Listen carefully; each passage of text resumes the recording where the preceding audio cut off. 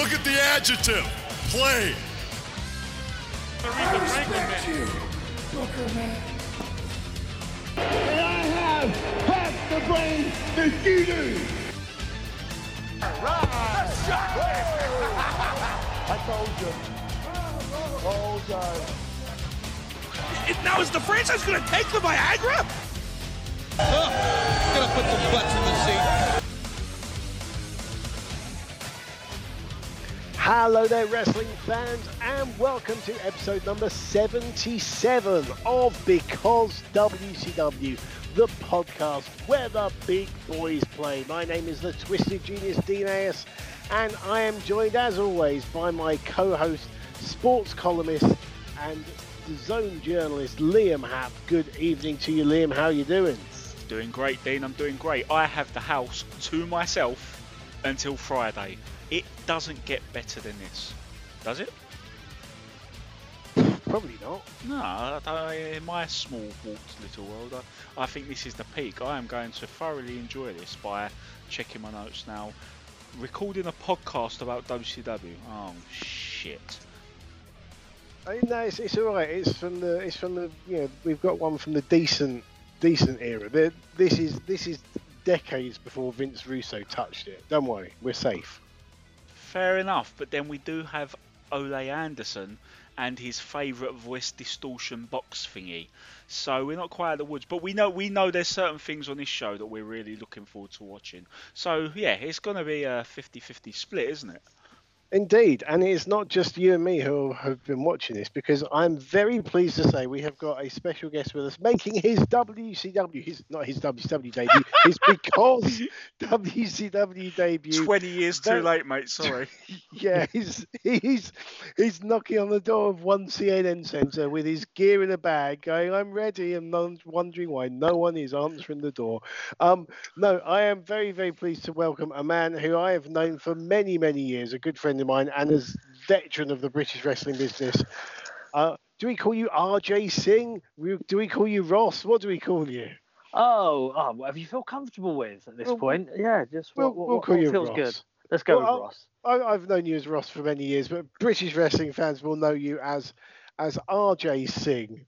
Thank you very much for joining us. Oh, no, absolute pleasure. Long-time WCW fan, first-time caller, I suppose, for this one. So, yeah. And for those of the people listening who may not be familiar with your body of work, tell us a little bit about your British wrestling career. Oh, I've been around long enough that I probably should have been signed by someone, but I haven't. Which it just shows I'm not very good. Oh gosh, I've been on the British wrestling scene for what was it, 2001? About nearly 19 years actually. I think coming up to 19 years next month. I've kind of started out in 2001. Saw kind of all the peaks and troughs of British wrestling over the last 19 years, of how we kind of started building things up in the early 2000s, just to see it all sort of drop out by 2010, and then obviously kind of from 2012 onwards having this resurgence. So I've been fortunate enough, in the wrestling career I've had to be able to work for kind of a lot of the top companies in Britain. Back in 2014, just before taking a retirement, my first of many retirements. We've all done it. We've all done it. We've all had a retirement here and there, But yeah, I was lucky enough to be part of British Boot Camp 2 for TNA, which was an amazing experience as well. So I took some time out, came back again in 2016, and just been. They haven't got rid of me yet. I'm still around. And of course, outside of the wrestling ring, you have worked in education for many, many years, and you're now a head teacher, I believe. I am. Yeah, I'm a head teacher. I've been a head teacher about a year and a half now. For as long as I've been a wrestler, I've been a primary school teacher, and I've kind of worked my way up from class teacher to sort of assistant head, deputy head, and then sort of took the plunge about a year and a half ago to be a head teacher. And if anyone had told me that my first year of headship would end in, school closure and the entire world being turned on its head and having to rethink educate within like a matter of days, having to entirely rethink the education system, I don't think I would have believed them. We But put you in charge of this school and it's closed down. What the hell have you just done? Unbelievable. Just, you could not make it up. You really couldn't. So. Now, the one thing I've always wondered is because my other half is a primary school teacher as well, and she is not a wrestler, but she often will be sat on the sofa at like 1-2 o'clock in the morning, still doing her work. And as a deputy head and then a head, I can only think that your workload is even greater than that of a regular teacher. How on earth do you find the time to juggle the careers of wrestler and teacher? Do you know what? I get asked this all the time, and I don't know. Especially since like 2 years ago, I added dad into that as well because my daughter was born. So like between being a dad, between being a wrestler and a head teacher, I'm not quite sure how I do it. And to be fair, I do have to leave. I mean, especially I think the biggest difference of becoming a dad 2 years ago was like I leave work at work now. I think it's one of the fortunate things of sort of not having to like mark books anymore and things like that, which is a great relief. But you just have to leave it at work now because I want to obviously come home and spend time with my daughter and not have to think about work and stuff like that. So, but it's been a lot easier because I haven't been able to wrestle because of COVID. So yes, there is that. Since March, it's been quite easy actually. It's Every just work. cloud. Yeah, it's pretty much just work. So there we go. Nice. So, which pay-per-view have you chosen to review and why? To this week, Matthew. No, we're gonna go with Halloween Havoc 90. Very timely. Yeah. Very very good. It's time. We are days away from Halloween. I've always loved the Halloween Havoc concept in WCW because obviously they always tend to do something a little bit kooky and a little bit wacky and. Obviously, it's the early, it's the 90s. It's the beginning of the 90s, and one thing that's huge in WCW around the 90s, early 90s, especially is tag team wrestling as well. And we'll see quite a lot of tag team wrestling on this pay per view, which they had to have a big tag division in WCW because they had 2 tag titles, which is kind of and not SmackDown and Raw tag titles. They had the US tag titles and they had the World tag titles. And their tag division was so deep. There was such a depth of tag teams. And so a lot of their pay-per-views were filled with tag team matches as well. And this is kind of no exception in this pay-per-view as well. So it's obviously we are still within the Black Scorpion storyline, which we'll get onto and talk about. Which was just, I've got an amazing note about my opinion on the feature of the Black Scorpion in this pay-per-view. But it's interesting. This pay-per-view is definitely like Halloween Havoc 90 is a real mixture of some really great wrestling and some really daft shenanigans. So I think it perfectly got blended the two together. Well, yeah, it is the combination of Halloween WCW. It's beautifully combined. I mean, I tell you what, I was going to talk about this later on in this podcast, but seeing as you've brought it up now, I think it's an ideal time to go for it. People talk about the depth of the tag team roster in AEW at the moment because obviously the tag team wrestling there is a big feature with the Young Bucks being involved. And this is a question for both you and Liam that. How does the AEW roster of today compare with the era of WCW? Because was the early 90s a golden age for tag wrestling in this promotion? I mean, you had, like you said, you got the 2 tag titles. I mean, just off the top of my head, you've got Doom, the Horsemen, the Steiners, the Nasty Boys, Freebirds, Midnight Express, Rock and Roll Express. You further down, you got the Southern Boys, you got the Master Blasters starting up. There's so many tag teams here. Yeah, I think I definitely think it's still more revered back in the 90s. And my point about saying about the world tag titles and the US tag titles, the US tag titles, even though they were the secondary tag titles, they were still treated with such importance. So it was almost like they often talk about how prestigious it was to hold those US tag titles, almost in the same vein of holding the world titles. They were just as important, and I think that was a major factor in it as well. And you were still in an era where tag teams were dressed the same, and that they had the same look. And they were very united in their concept of a tag team. Whereas even nowadays in AEW, there's still a lot of here's two guys we're throwing together. And I don't know, personally, I like the commonality of like a tag team who dresses the same. Yes. Whereas, you take like a modern day tag team like Best Friends, you got Chuck Taylor and Trent. And even though they're a tag team, they've been established as a tag team in AEW, but they still dress completely differently. I think they share the same colours and that's it. Yeah. Whereas, you look back at this era and people were clearly tag teams, like very, very clearly tag teams. Liam? Yeah, I'll tell you what, thinking about the AEW tag division depth, and there are quite a host of teams. I'm thinking of you just mentioned Best Friends there. That's one example. You think teams like Private Party and Uno and Grayson, they're teams that would actually really benefit from a TNT Tag Team Championship, which I'm presuming is the way you go, given that the single secondary title has the TNT Television Championship branding. But yeah, going back to that point on the United States titles, there seemed to be peaks and troughs on the whole situation, where there were times where they'd be held by thrown together duos. Especially later on, they kind of went out with a bit of a whimper. But for the most part, and during the peak years, we're talking guys like the Midnight Express, and they're being held at this pay-per-view by the Steiner brothers. And these are the sort of guys who are holding, and yet you still had big marquee tag teams holding the world tag titles. So it weren't as if it was like, what are they doing with these belts because the world titles are right there? No. Both championships were being held in a very high situation in big programs normally. So yeah, I think AEW could very easily run a secondary tag team championship situation. They've got the depth, and there's teams who'd probably benefit from it, because if you think about it, the very first episode of Dynamite, Private Party beating the Young Bucks, and it kind of like really it was a great thing to do, and it really established them, and they've kind of just been there since. Generally their work's pretty good. They're still learning, they're still young, but they could really do with something like a championship or something to get them going, because they've not even really have much of a huge feud either.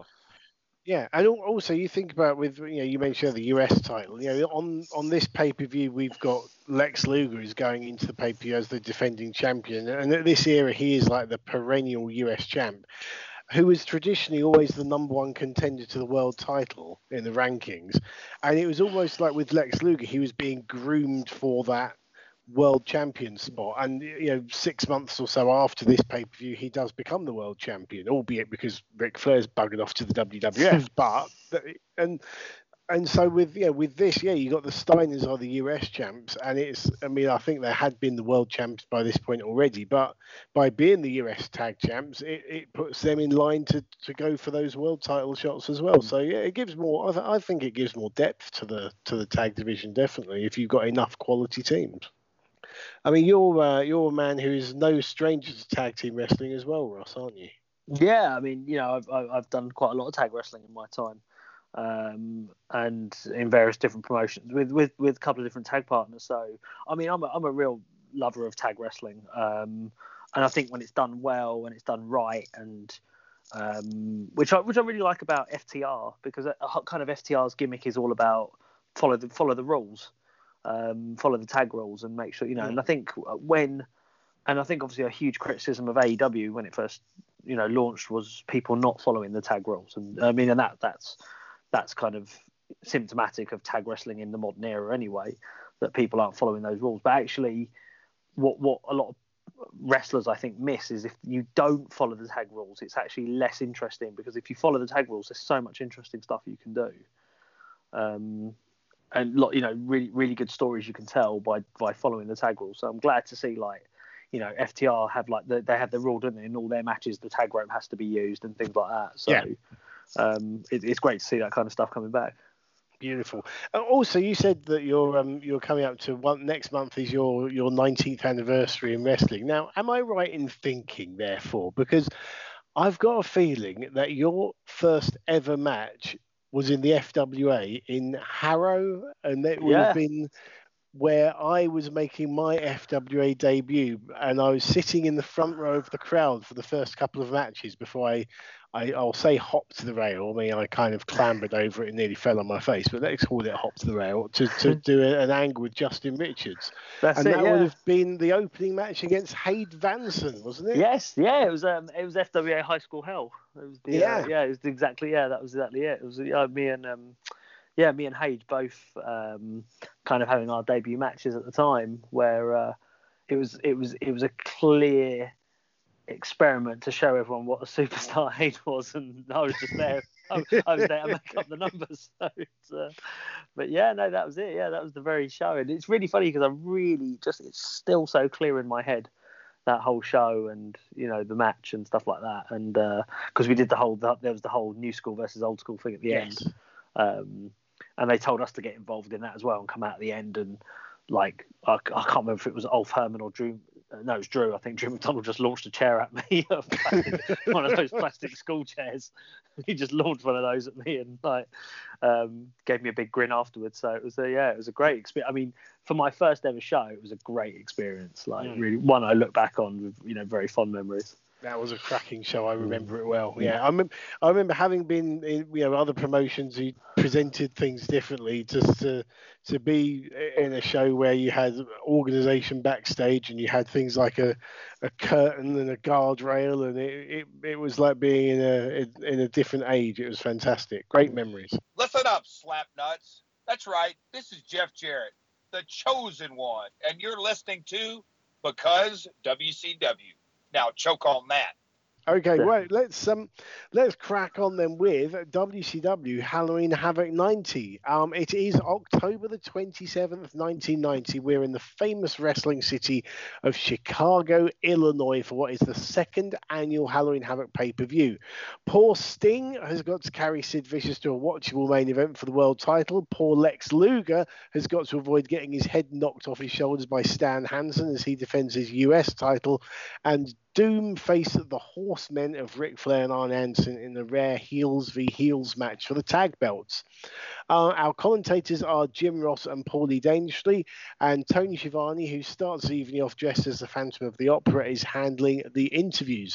Now, before we go on to this event itself, must make it clear here that for some reason this show is only listed as being 2 hours long on the WWE network, and for some reason they've cut an hour out of the show in several matches, including Kevin Nash's pay-per-view debut as one half of the Master Blasters tag team.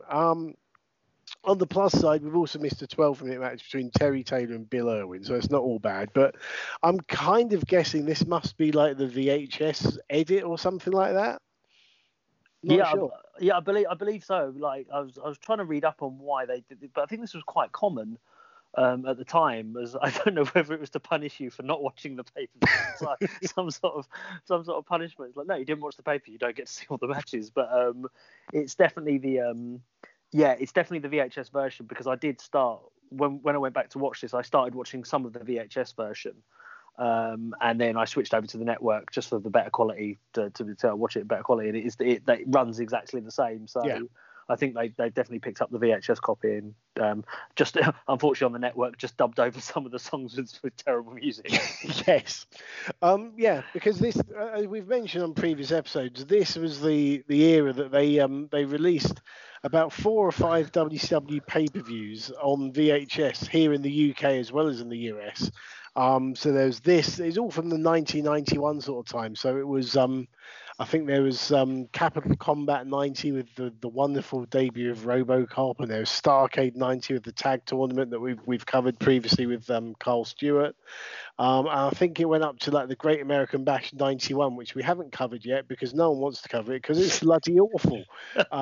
Which was where Lex Luger won the vacant world title from Barry Windham in a main event where the entire crowd just chanted "We want Flair" for the whole match. But we'll get there. Yeah, we'll get there to that one, and that will be an absolute glorious situation. But I'm pretty sure another one of those VHSs was Havoc 91, and I say this because when I first watched Havoc 90, it was when a friend of mine at school lent me Havoc 90 and Havoc 91, and the interesting distinction is that what we are reviewing for this episode is indeed the cut matches, the VHS edit. Now, I remember the trimmed down version of the 91 Havoc, and yet when we watched it on the network for that episode a couple of Halloweens ago, it was the full one.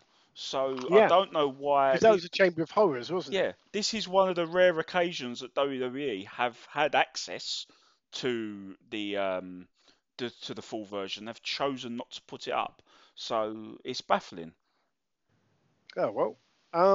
So we start our pay-per-view with Tony Schiavone interviewing Tommy Rich and Ricky Morton. Ricky Morton wishes his injured fellow Rock and Roll Express member Robert Gibson all the best as someone in the truck accidentally turns the lights out. So our main event, our first match even, is and this was the first match of the actual pay-per-view because there were a couple of dark matches, but we are starting with the proper opener, which was the makeshift tag team of Tommy Rich and Ricky Morton against the Midnight Express of Bobby Eaton and Stan Lane with Jim Cornette.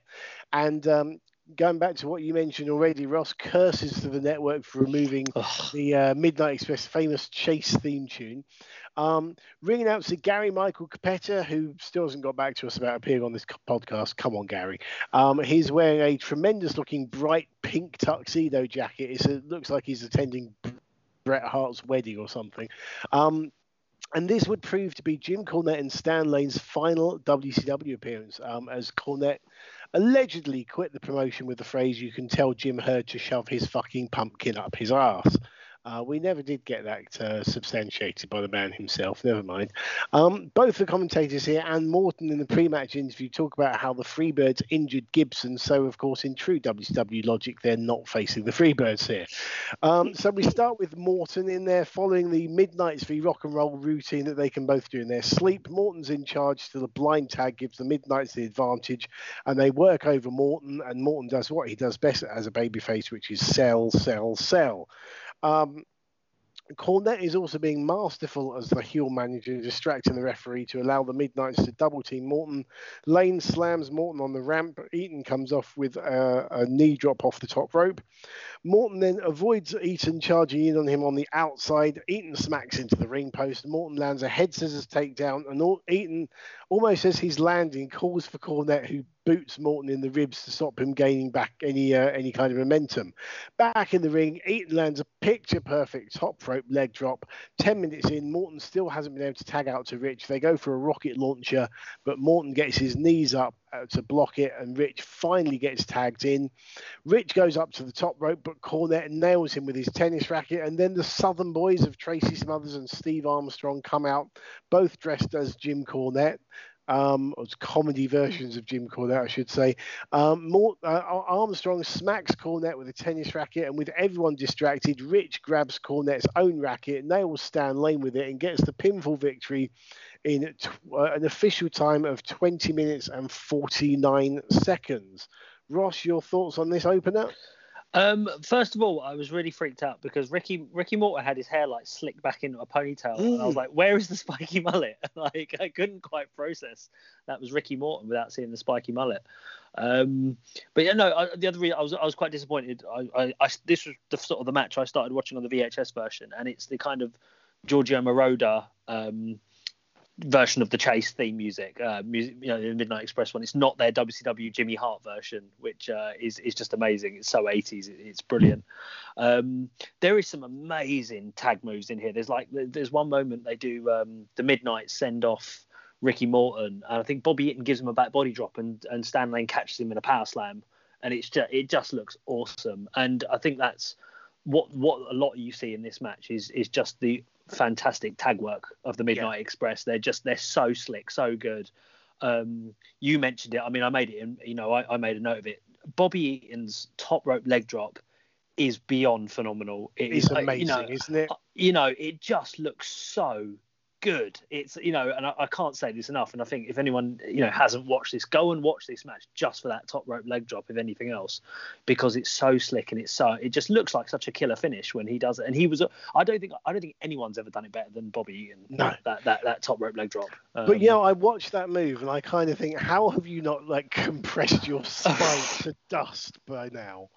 He just does, effortless, just does it effortless. So it's really good. I mean, one thing I found quite interesting, for about a 20-minute match, I think Tommy Rich does about 3 minutes of work in this. He's got it easy. I don't know what the deal was there, but it's all Ricky Morton. Like, he just literally works the entire match, gets the hot tag.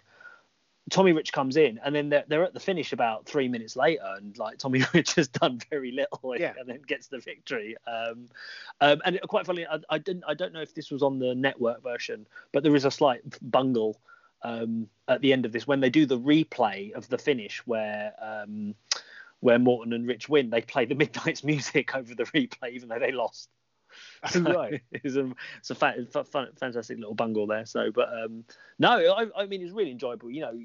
Like you said, Morton had worked with the Midnights so often anyway. It was just easy for them to go through and still look really amazing.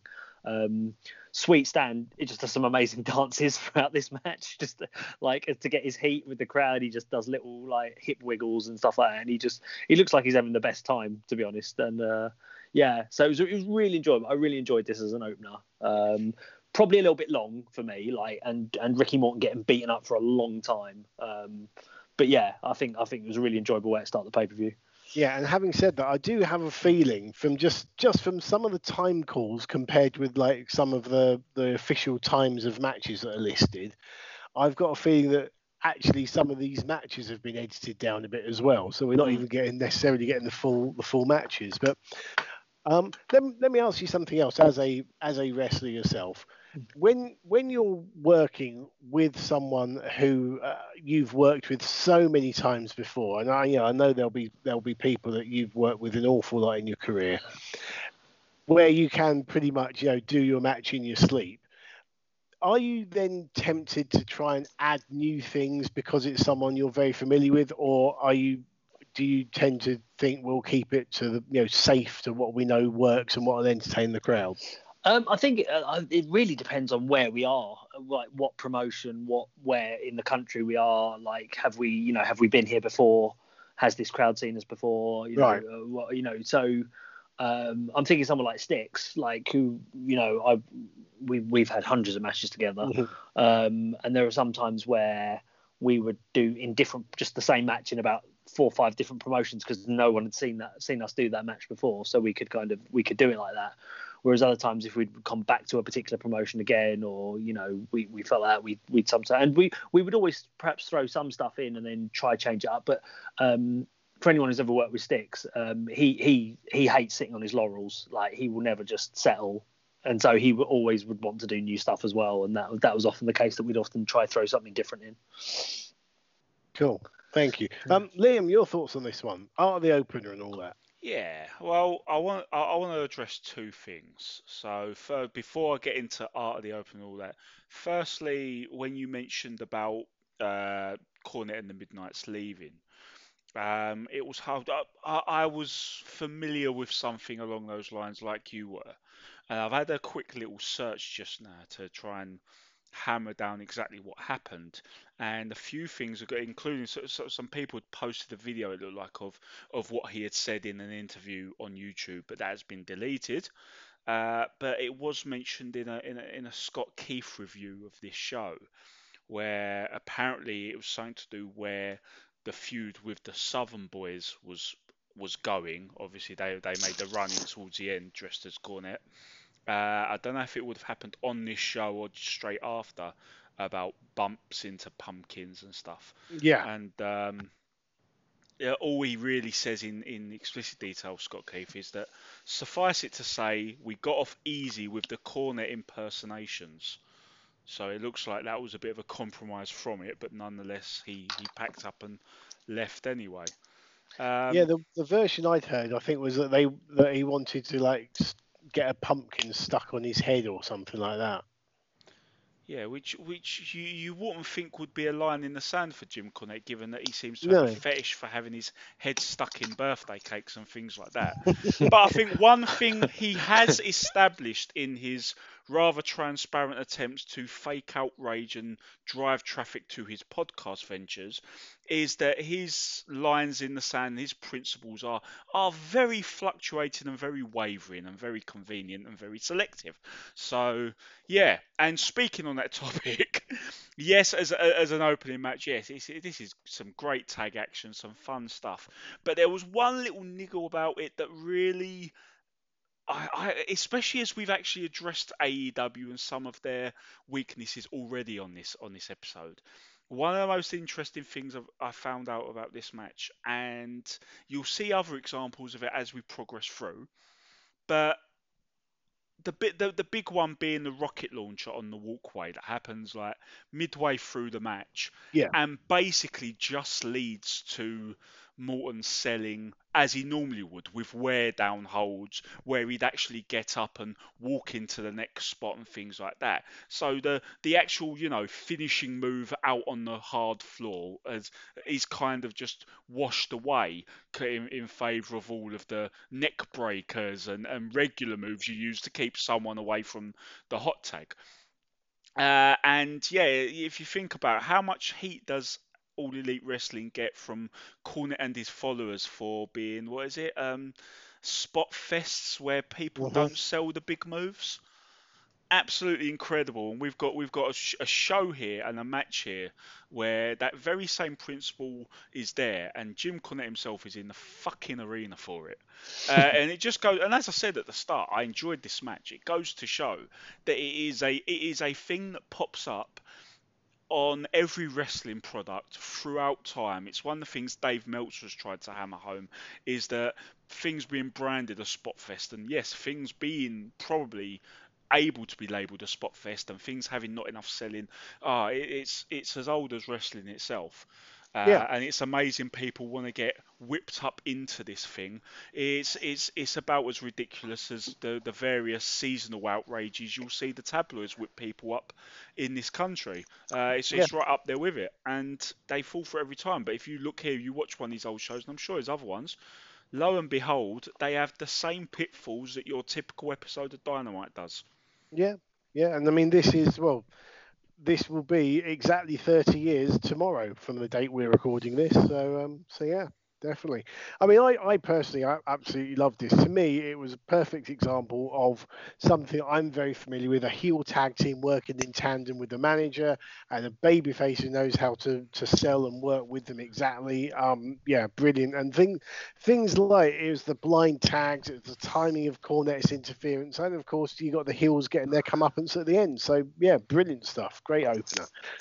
Okay, so here come the first lot of shenanigans. Sting comes out for an interview with Tony Schiavone to a huge pop from the crowd. He comes out without his title belt for some reason. He says very little, mentioning the Black Scorpion. I'm sure it's not the last time we'll hear about him, and Sid Vicious. And then, just as he's finishing his interview, the Black Scorpion appears with Ole Anderson's Shockmaster voice blaring out over the PA, and performs a magic trick which involves grabbing a planted female crew member, disappearing into a cage which just happens to have been set up at the side of the arena, and then basically running very quickly between A and B and reappearing somewhere. And Jim Ross says he's never seen anything like it before in his life.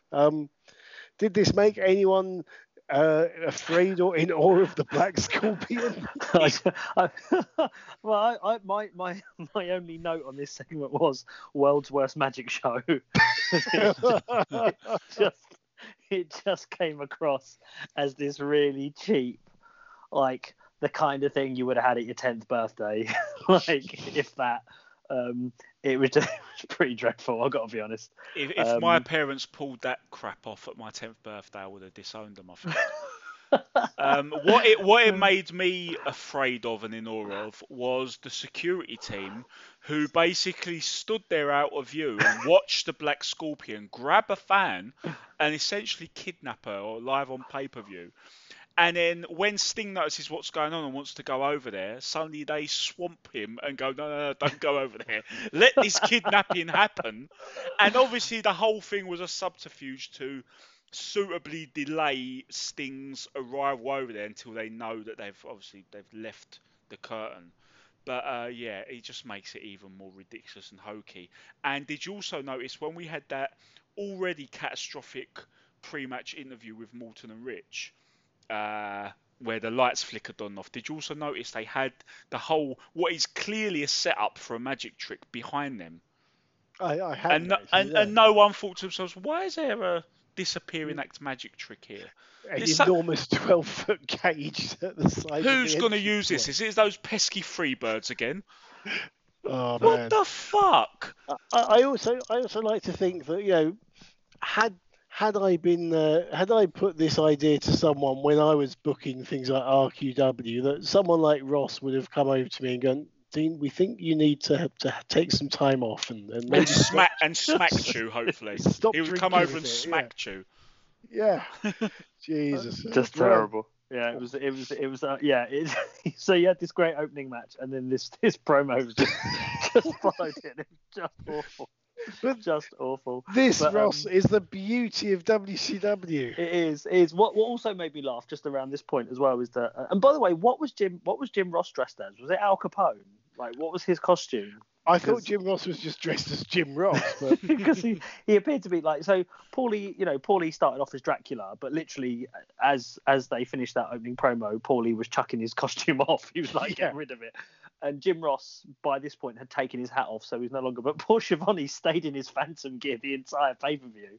I think he just does the entire pay-per-view in his costume as well. As he should do. As he should, yeah. The greatest costume in the history of this great sport, don't you know?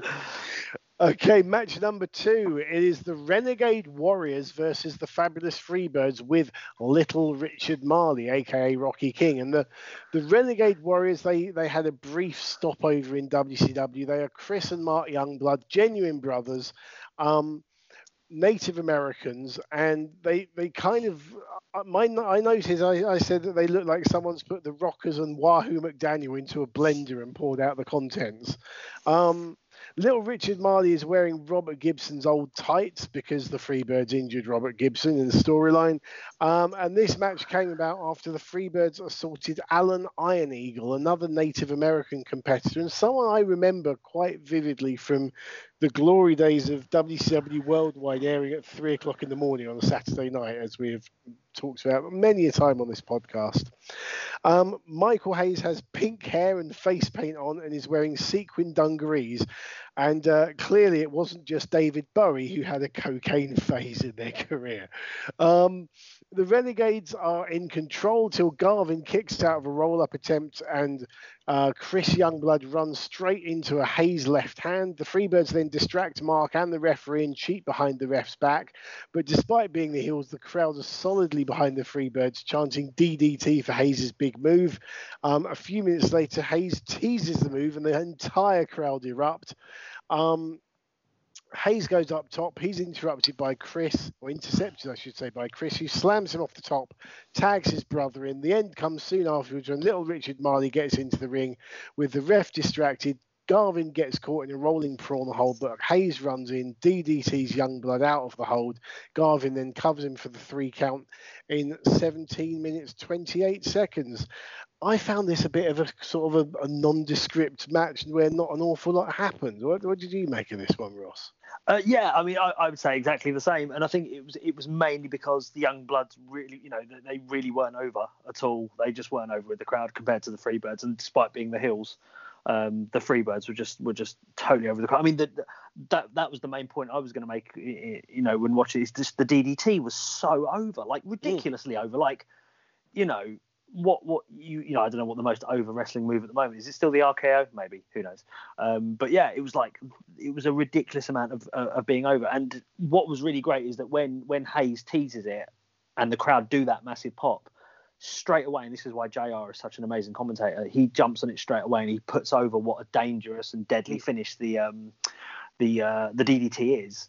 And he goes on about how both Hayes and Garvin are both really are masters of the DDT. They're both really proficient in it. And actually, not the last DDT we'll see of the night that gets a big pop as well. Yes. So yeah, it was just all about the Freebirds.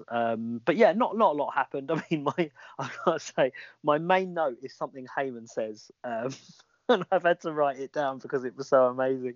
So Heyman is I think, like Jim Ross is saying, how despicable the Freebirds have been lately because they're trying to put other guys on the shelf. Yeah. So obviously what they've done to Gibson. And Heyman is basically trying to put the Freebirds over as like, yeah, they're trying to get rid of the competition. They're taking guys out, and he basically puts over that that the Freebirds will basically want to end the careers of the Renegade Warriors, and in doing so, he uses the line, he's going to stop them from feeding their little Indian family. Better send them back to basket weaving school. It did. I didn't catch that last bit. It's better send them back to basket weaving school. No, on the actual pay-per-view, I remember him hearing the Indian family bit, unless it's been edited out of the network. But oh my god, Just incredible. remember, it's a different time. It was a different time. It is a different time. I don't know how he got away with it. It's such man. It literally made me sit up straight when I heard him say it, and it's so funny. But yeah, like I said, I think what this match probably suffered for a little bit as well is that you do tend to see a lot of similar structures throughout all three tag matches that are on this pay-per-view, and well, the ones that we could see anyway. And a couple of things happen that you saw. In the opening tag match, when Ricky Morton goes to tag out, he does it by doing a shoulder roll, then into the tag. Exactly the same thing happens in this match. One of the Renegade Warriors does exactly the same thing. He rolls through and then hits the hot tag and things like that.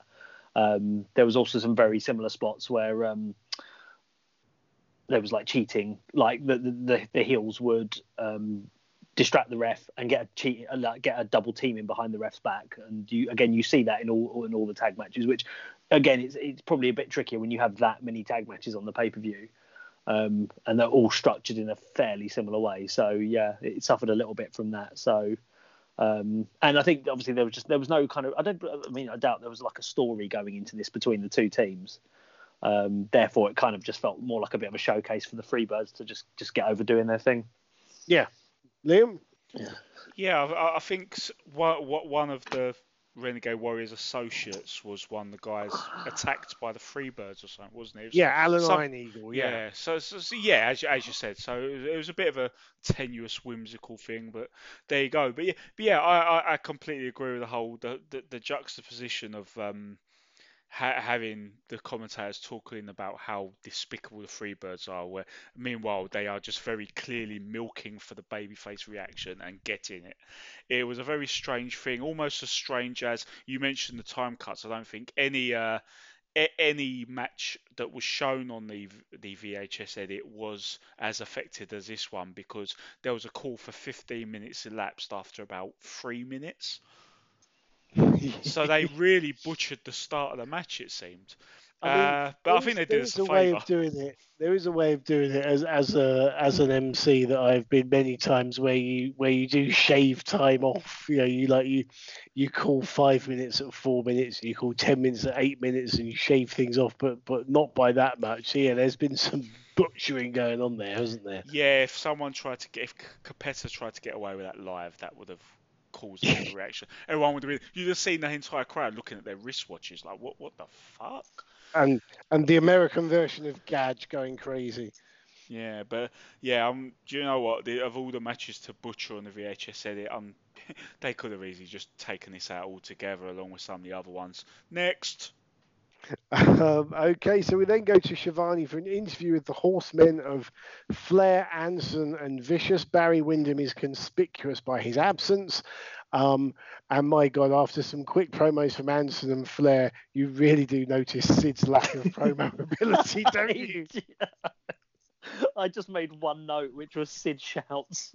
Yeah, you got Arn with his measured, careful promo and saying about how unusual it is for heel v heel, but this is where we are and they want to be the world champs.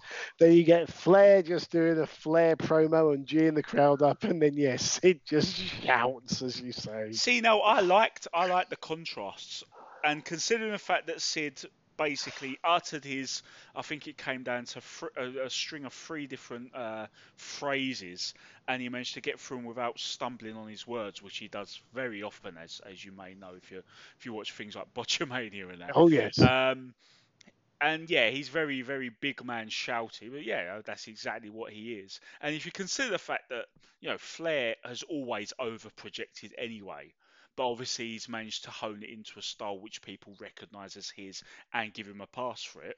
I didn't mind it. It was short and sweet, and everyone got in their notes. So that's kind of what these old school style promos are supposed to be.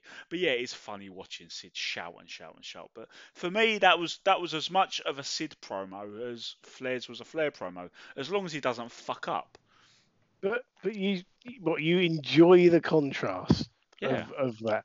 I mean, surely that's like one day we go out for a magnificent steak meal, and the next day I take you to a chippy and go, I've got them to deep fry and batter this turd for you.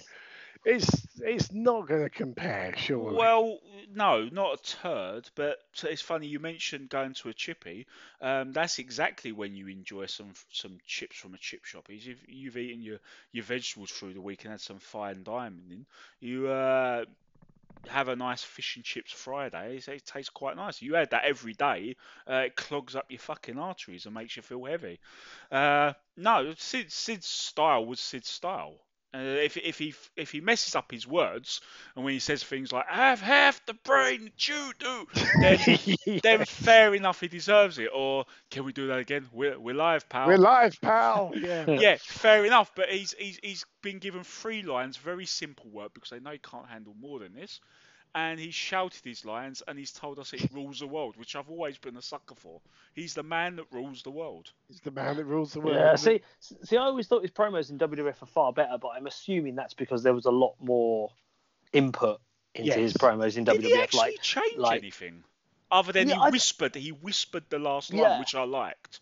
Yeah, I think that was the big difference. That's exactly what I was thinking, because I think that's what made me sort of think, oh God, he's shouting a lot. Is because I remember him as Psycho Sid, but was it 95, 96, whatever, when he was in WWF then, his sort of second run in the company. And I just remembered him being a lot quieter. Like, he didn't shout that much all the time. And I think when you compare any time he did a promo in WCW, obviously in these early days he was yelling his head off, and in his later sort of late 90s runs he was just bumbling through them. But with WWF, they always seemed a lot slicker. But I think just obviously because the production itself was a lot slicker. Yeah, well, I had a theory about the way he'd always finish with some whispering final lines, actually. See, my theory was, and they'd always go close up to him, so you'd only see his head and his shoulders while he's doing his promos most of the time. My theory was that he is like really getting into it and shouting and really aggressive, because away from the... what you can't see from behind the camera lens is that someone is giving him some sort of pleasure. And he's going furious and furious and furious. And then right towards it, he can't last the whole promo. Right towards the end of the promo, he finishes his load, which is when he starts whispering. Next time you watch a Sid promo, try and get that out of your head. Thanks for that. Right, we'll move on to... the third match on the broadcast, and now this is the match I've been looking forward to seeing after a 30-year absence. It is the US tag team title. The Nasty Boys challenging the Steiner brothers. The Nasty Boys have only been in WCW for about 3 months at this point, and they'd actually disappear again a month later as they signed with the WWF, where they went on to become World Tag Team Champions. So I don't know if they were working without contracts or how that came about. I haven't been able to Pretty find that much, out yeah. yet. I haven't looked up recently, but I remember reading at some point a little while back that they did not have a long-term contract. They obviously made a very good showing of themselves at this pay-per-view, and before the feud can continue, WWE have gone, right, do you want to come over here? Why? Because WCW. Brilliant. See, I was generally shocked. For some reason, either I didn't realise they were in WCW before WWE. I know obviously they went back there again, mid to late 90s, but I genuinely didn't know they were there in 1990. So this was quite a shock for me. Yeah, genuinely for 4 months, something like that. Yeah, and they got on the pay-per-view and they got on 2 Clash of the Champions. So yeah, they did all right for themselves.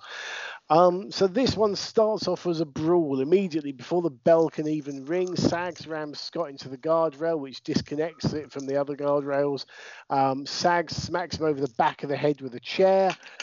Sags then tries a superplex, but this gets blocked and he gets a top rope belly-to-belly suplex from Scott.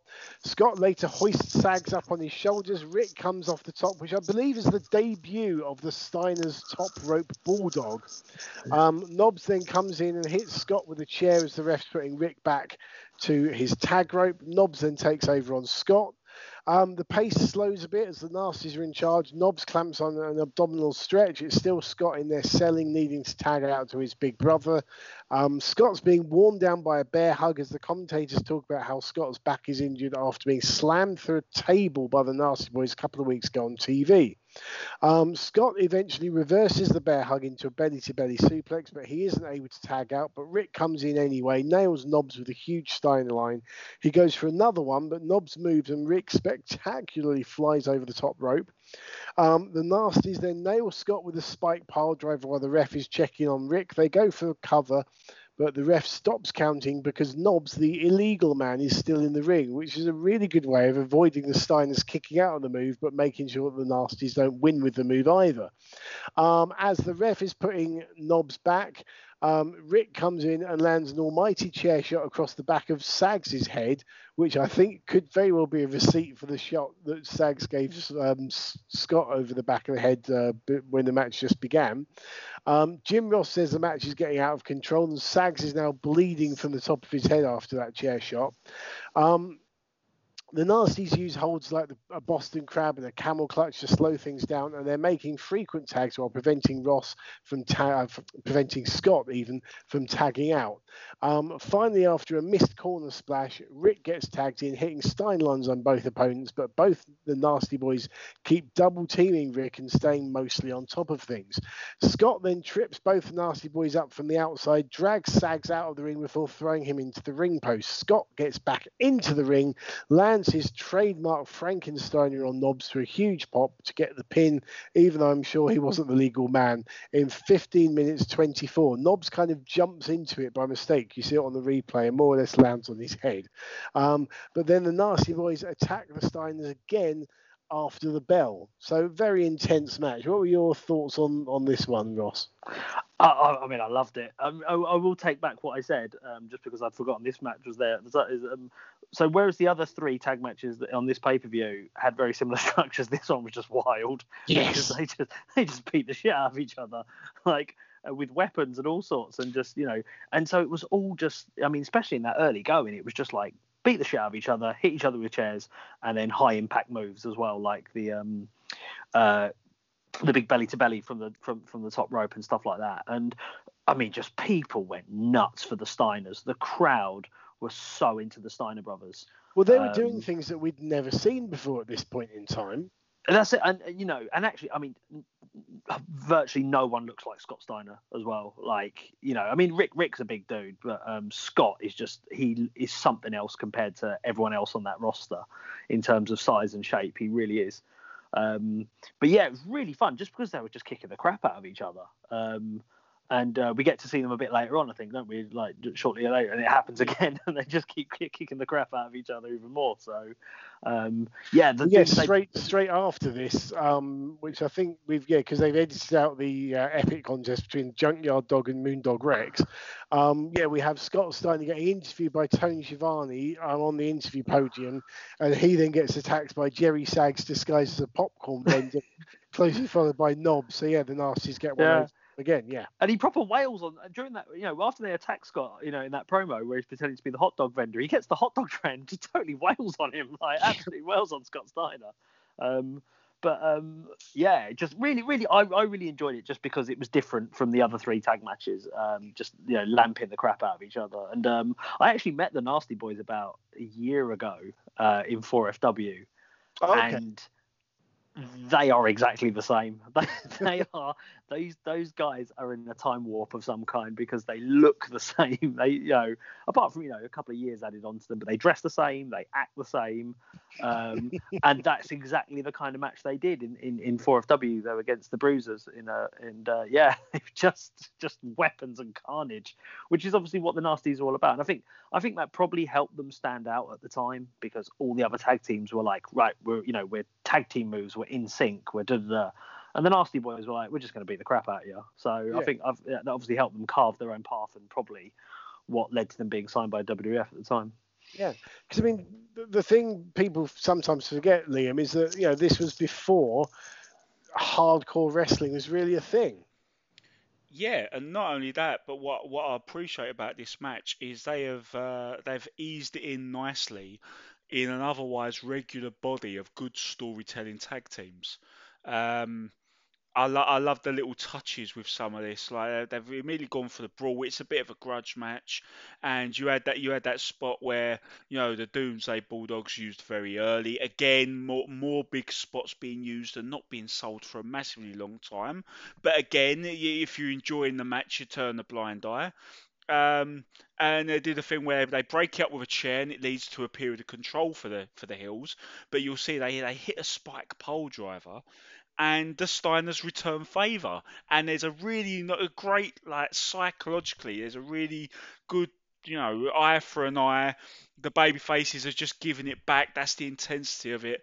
It really works, and they work over the Steiners. There's a period where they're working on the neck and the back, and some great shots of a bloodied Sags, and all of these things combined for every other time we've referenced this match, and it seems any opportunity we get the chance to mention it in passing on another show, we do so. And this is, I won't go into too much detail because we already have told the story, but that VHS I had borrowed, I took it into secondary school at age 14, 15.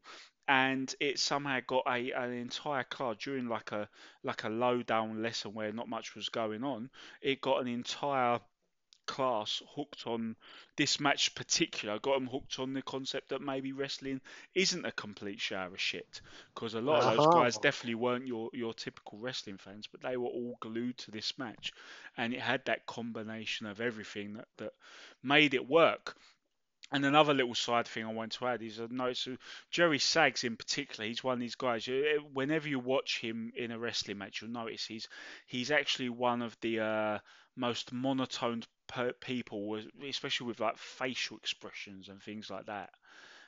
He doesn't actually put much emotion on his face. He's pretty much one note, but part of me actually come to recognise that when it come to brawls like this and the typical Nasty Boy style, it actually made him more of a menace, because he's a guy who's just always got this casual grin on his face while getting punched in the head and weapons on him and doing it to other people, and you kind of develop a certain understanding for the fact that he's just a complete and utter sadist.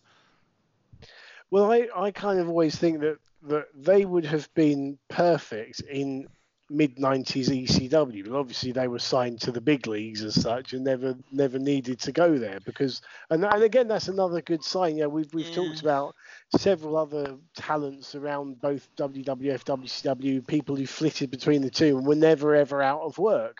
People like Ray Traylor, people like Meng, people like John Tenter.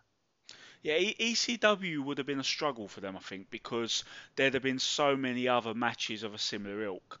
They wouldn't have stood out, and as we now know, there's really not much about the Nasty Boys. If everyone's doing that Brawl on the same show, they're going to fall behind a lot of the other guys who are going to have more hustle and whatever. But this is why this match in particular really stands out, because they kept things basic with some of the tag formula stuff.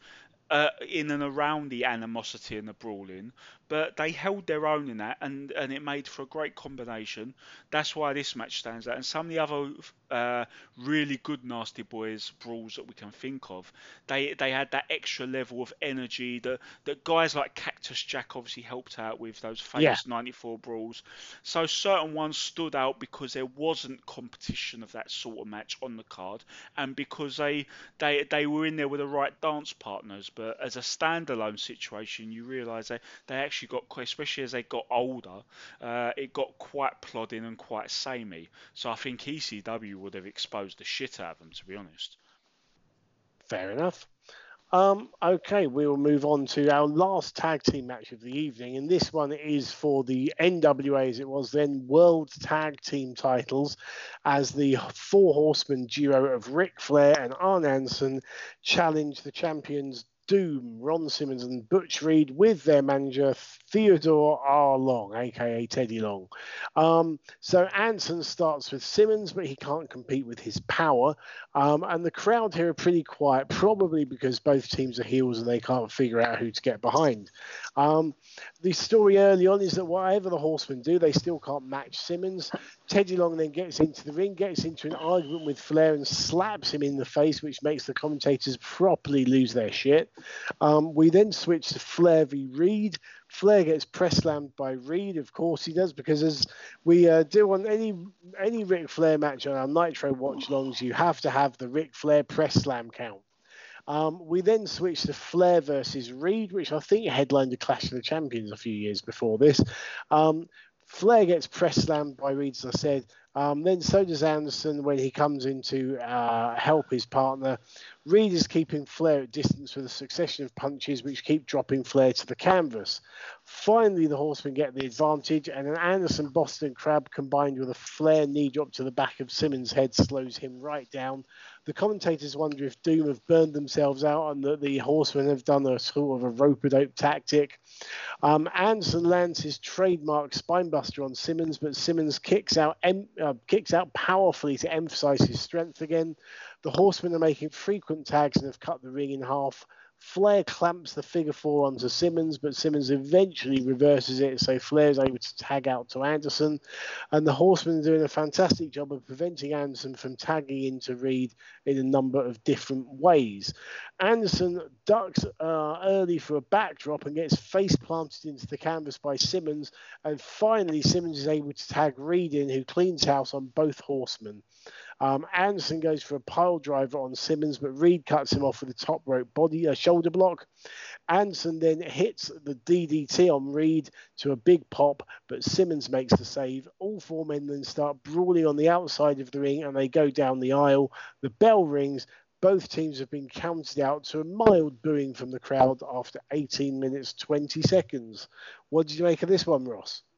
Again, this I probably didn't enjoy this one as much as the other tag matches. And again, it probably went a little bit long for my liking. I don't think it needed to be as long as it did, particularly given the ending. But there was some great. I just love the dynamic of the Horsemen. Just because there's the moment, and as you get in a lot of Ric Flair matches, and it always starts with the sort of the lifting knee breaker that he does, where he lifts the guy up and sort of crushes their knee across his own knee. And from that point on, that's where Flair goes to work on the knee. And what was great is from that point on, all the tagging with Anderson became about Anderson helping Flair work over the leg. Obviously, which would lead to the figure four as well. Yeah. So I really like that dynamic between them, in that it's like Anderson can see Flair's going to try be setting up for the figure four. So, and even things like he would step on, he'd step on the guy's leg and then tag Flair in, so he's still got the leg pinned down. and doing a lot of work like that, which I thought was really, I thought was really, really good. Again, you got, Arn hit his DDT in there as well, which got the massive pop, and it was, such a beautiful DDT that Arn did, which was great. And the thing with the leg there as well was like they're holding on to Simmons' leg, which they've already worked over to prevent him getting across the ring to Butch Reed to make the tag. Yeah, and it's so I like the tag game that the Horsemen played. I think they sort of were playing that. I like the fact that it's like, well, you two are clearly the power team, so we can't play your game, but we'll try make you play our game, which is we'll tag in, we'll tag out, and we'll steadily work on you. Sort of is like war of attrition kind of mentality, which I thought was really great. There was a great moment though. Flair did his Flair flip, which is not the same as the Flair flop. He did do the Flair flop, but he did the Flair flip where he got sent over the turnbuckle and he actually kicked the cameraman and he kicked the cameraman off the apron. But the cameraman actually you see them cut to a different camera angle. The cameraman just about manages to recover, but it's a pretty funny moment. As you see, like the guy, because he's right on the turnbuckle corner as Flair comes towards him, and I don't think he obviously clearly was not expecting Flair to come all the way over, and he just kicks him straight off. So I mean, has he never watched a Ric Flair match before? How did he not know the spots? Honestly. But it was enjoyable. I did enjoy it. Like I said, I enjoyed the dynamics, but I probably didn't enjoy it as some of those other matches we'd seen. Liam? Yeah, there was a few little things I really appreciated about this, and there's a lot of tag team oversubscription on this show in general, but I thought they slowly did a good job of getting the heel versus heel thing going. It's clear that they want to try and get the conniving Horsemen as the actual bad guys in the match, and Doom, because they're big and tough and badass, they can kind of easily slot into a de facto face thing.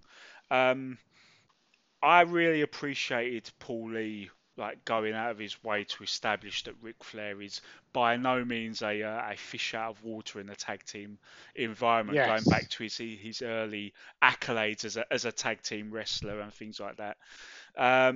And was it just me, is when they did that spot where they're setting up for a pole driver and Arn gets shoulder tackled instead, I actually thought for a pretty simplistic thing, especially when they showed it from another angle on a replay, I actually thought it was a really cool spot. It was by no means anything special or spectacular or risky, and yet it just looks so cool. Yeah. Just being in that setup for a move and being ripe for the picking of a flying shoulder tackle off the top is probably a really good underused wrestling move. I just thought it looked much better than you'd imagine it would with me describing it now.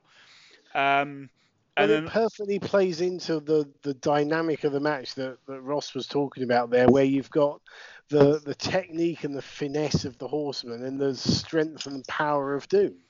Yeah, it just I thought visually it was just really good for such an easy thing to pull off. It's a very, very, very simple, basic thing, and I thought I'd give that a shout because I really dug it. Another interesting little thing, I've been tallying these up, is Arn's DDT wasn't sold for very long. So I think every tag team match on this show is having a little bit of that. And it just goes to show that pretty much every era of wrestling does fall into that a little bit, and it's amazing how many people have fallen for this crap that AEW is flippy guys not selling anything. It's like wake up.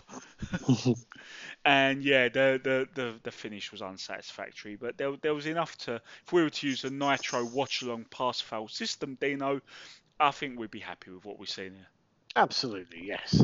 Okay, match number 5 for us. It's the United States title. It's Stan Hansen challenging longtime champ Lex Luger. So Hansen comes out with his bull rope, chewing tobacco, and he's destroying the set. He looks terrifying, and he basically looks the absolute polar opposite of Lex Luger. And we've talked before about how great matches and great feuds have complete opposite characters, and this is absolutely it. So yes, Luger hails from this very city of Chicago, Illinois, of course. So he gets a good reaction, and he does look a bit apprehensive, perhaps because he's facing a half-blind lunatic who's used to beating the crap out of people in Japan. How old do you think Stan Hansen was at this point? Late 40s, maybe. Liam? Probably 40 bang on, maybe. It's 41, but I would go with Ross. He looks about 10 years older. Yeah, he really. I don't know if it's the big moustache or what, but yeah, I thought he was like in his 50s by this point. But yeah, 41.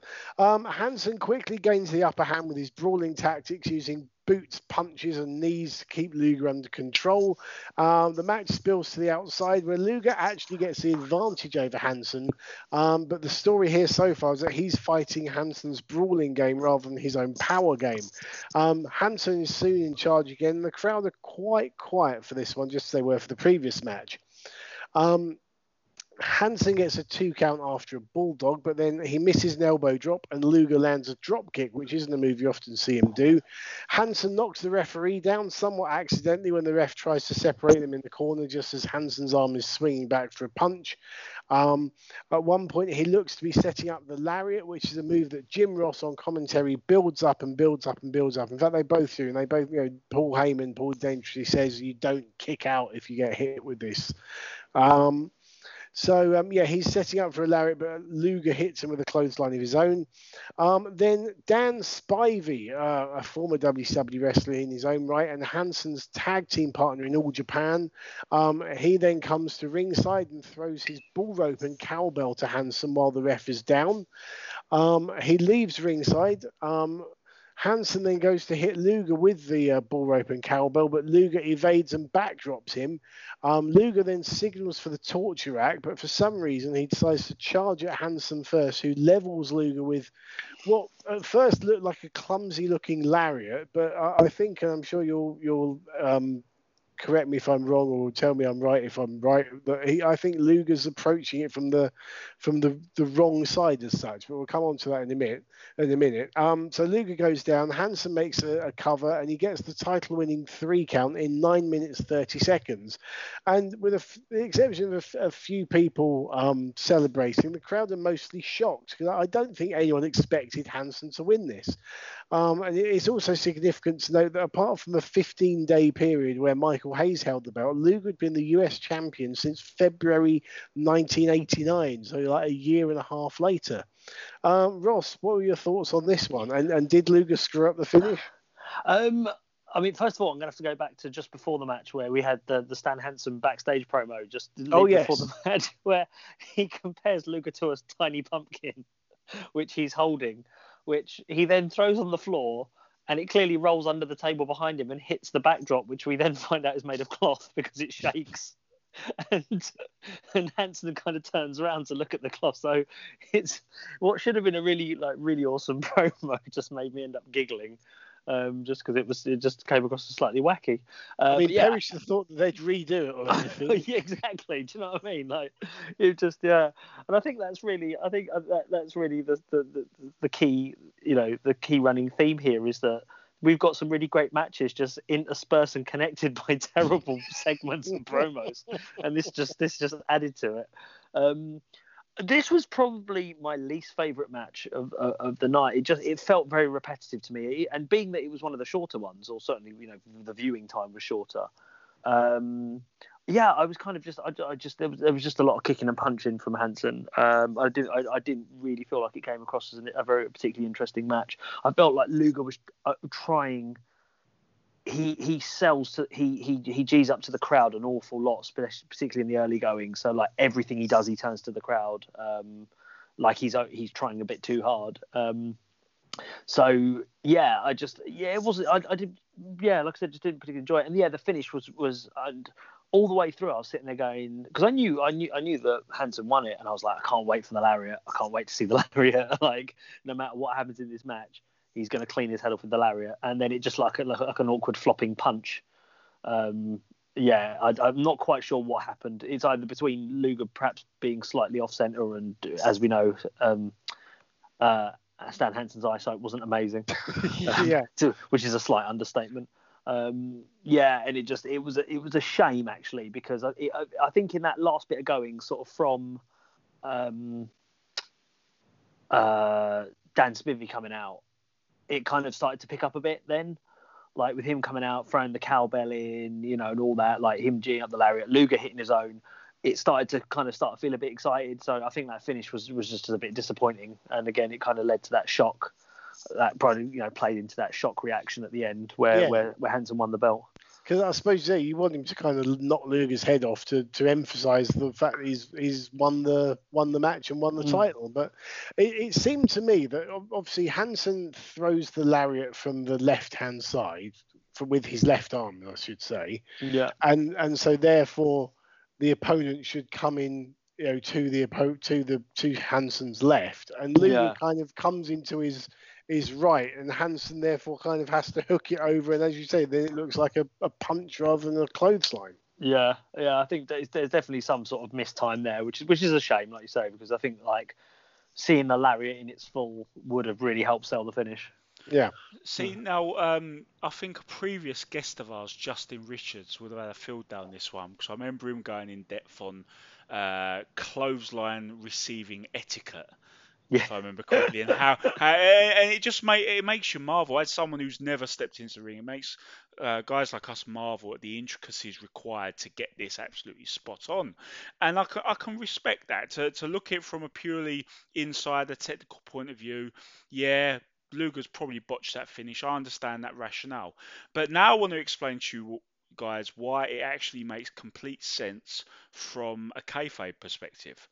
Because if I'm Lex Luger and wrestling's real, I am training to avoid the lariat, and I'm training that if I'm going to charge Stan Lanson at any point in this match for any reason whatsoever, that I need to come in on the other side. And obviously, it's one of them things that would have worked if the commentators were able to stress that and bring it across. Because, as we've mentioned time and time again, a lot of these psychological things live and die with commentary because they're not obvious to the casual eye. But yeah, from a KO situation, I'd completely understand why Luger would want to run on the other side. And from a real life perspective, I would understand that anyone would want to run on the other side of Hansen, knowing his reputation for being so stiff with them. I'd kind of want to force him to do a bit of a lame duck version for the sake of keeping my head on its shoulders.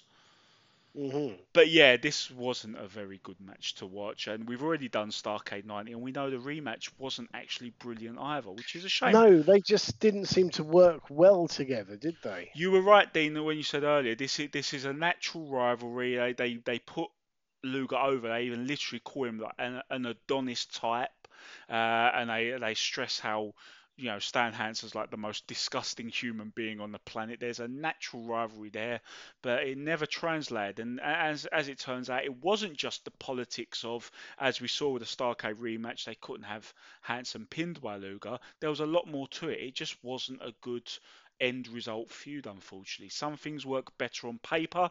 Hansen versus Luger seems to be one of those things. Yeah. Incidentally, if you do want to go back and listen to the episode with Justin Richards, that was episode number 20. We did a long way back, where we looked at Super Bowl 95, the Hogan-Vader main event. No, not the Hogan-Vader main event. No? The Paul Roma opening match. That is how you address Paul Roma that. and Alex Wright. The Paul Roma Super Show. The Paul Roma's last match in WCW because he got fired immediately after that match. For being a monumental dickhead. Epic shithousery, I believe. Before shithousery was a thing, there was Paul Roma. Yes, indeed. What was the clothesline etiquette that Justin talked about? Do you remember what that was? Was he talking about didn't he get to train with Rick Martel or someone else? Might have complete botch. I feel like he did some additional training with a pretty big name, and he said about Kurgan from WWF. Was it? Yeah. And in Canada. Maybe, but then I feel like it might have been someone a bit more seasoned, but I'll have to go back and listen to it myself now. But he said about learning things he didn't think of, and something Cuban about assassin. And something about he had always been taught to go a certain way on a clothesline, but then he was taught a new wrinkle to that to appreciate. It was really good, insightful stuff. So insightful, and it resonated so much, I've completely forgotten it. As have I. But my excuse is 5 concussions. What's yours? Yeah. 6 concussions. Small print. All 6 concussions may or may not have been fabricated. In my early career, I had several training sessions under Justin Richards, and I've completely forgotten what he said. So please don't. I hope he doesn't listen to this. So the thing we draw from this is that Justin Richards is a completely forgettable human being. I hope you're listening, Justin. You've been I'm really so sorry, sold down Justin. the river here. So sorry. Oh God. Right. Sorry, Justin. So Teddy Long is then up on the interview podium, and he states that the Horsemen will not be getting another shot at the tag team titles from Doom ever again, which of course means that the Horsemen will be getting a tag team shot at Doom at the next pay-per-view. In fairness, I'm pretty sure, and I don't have the exact details to my mind. Well, I'm proving how good my memory is so far already, but I'm pretty sure this led to a series of sort of non-title matches with stipulations. It kind of carried on the feud where they had to really sing for their supper, the Horsemen, to get another chance here, and it led to, you'll remember those matches where in one of them Teddy Long, like, either Doom or one member of Doom lost, and Teddy Long had to be Ric Flair's limo driver. Yes. As a consequence, and that actually led to the thing that would attempt to explain why Flair wasn't at Starrcade, and then you find out that he's the Black Scorpion. And you'll remember in that episode I mentioned how you'd like to think that they kind of said that, you know, Doom and the Horsemen managed to find some sort of truce. And, you know, being heels at the end of the day, Doom agreed to do like a fake attack to help the Horsemen out or something. Maybe in return for buggering off after the tag title match and never darkening their doorstep again. So I don't know. Like, there was stuff to it, and we'd have to do like a watch-along-esque recap of weekly television to know. But I like to feel like this was a heels broken promise and not a WCW are ridiculously crap broken promise, of which there are plenty. Of course, yes. So we're now coming up to Sting defending the world title against Sid Vicious. We have Missy Hyatt and Paul E. Dangerously with Jim Ross, and they're both predicting a win for Sid. And the theme seems to be that Sting has got an enormous, physically imposing challenger, but he's also got the Black Scorpion on his mind. Who appeared obviously in that tremendous magic skit at the beginning of the show, Ross. Yeah. Yes, doing his best David Blaine. Yes. So Sting comes out. I do like his long jacket with an underlying hint of sequins, and I do hope our guest, who is a connoisseur of ring gear, it must be said, does too. How have you coped in this pandemic with not having any shows to show off any new ring gear with? Do you know what? Literally just before March, I had 2 new pairs of trunks made. One which I wore in my last match before lockdown, and the second pair I have never worn. And I also had purchased a brand new pair of boots as well. So I have a set of wrestling gear which has gone unworn, and I cry about it at night. You can't retire yet. You can't retire yet. You got to wear those boots. Yeah. If anything, I'm literally just when wrestling shows are back on next year, I'm going to do one match just so I can wear this set of gear, and then I'm like, no, I am done. I'm done now. I can retire for good, forever, properly, maybe. Till next time. Till the next time, yeah. Yeah. So Sting gets a good pop coming out, but a sizable portion of this crowd are behind Sid too. The match moves quickly to the outside, where Sting gets the upper hand and continues to do so back inside the ropes. Sid misses a shoulder block into the corner, and Sting continues to work over the left arm and shoulder of Sid. Sting's got Sid on the floor in a head scissors, but then Sid impressively nips up and levels Sting with a clothesline. Sid then gets a 2 count with a power slam. Sid reverses a whip into the corner, but Sid dodges a Stinger splash and Sting crashes to the apron. Sid then poses to the crowd, which allows Sting to climb to the top for a cross body block, which is a move we've seen him win plenty of matches with, but Sid kicks out at just 1 to emphasize his power and strength. Just as Sting is gaining some momentum, he gets caught with a big boot to the face and falls to the outside. Sid then continues to fight Sting down the rampway, including a slam slam to the wooden ramp, but Sid again poses to the crowd back in the ring, which means Sting sprints down the ramp and dives over the top rope on top of Sid. Sid then retreats down the aisle as the Horsemen appear at ringside. So Sting and Sid go brawling down the aisle.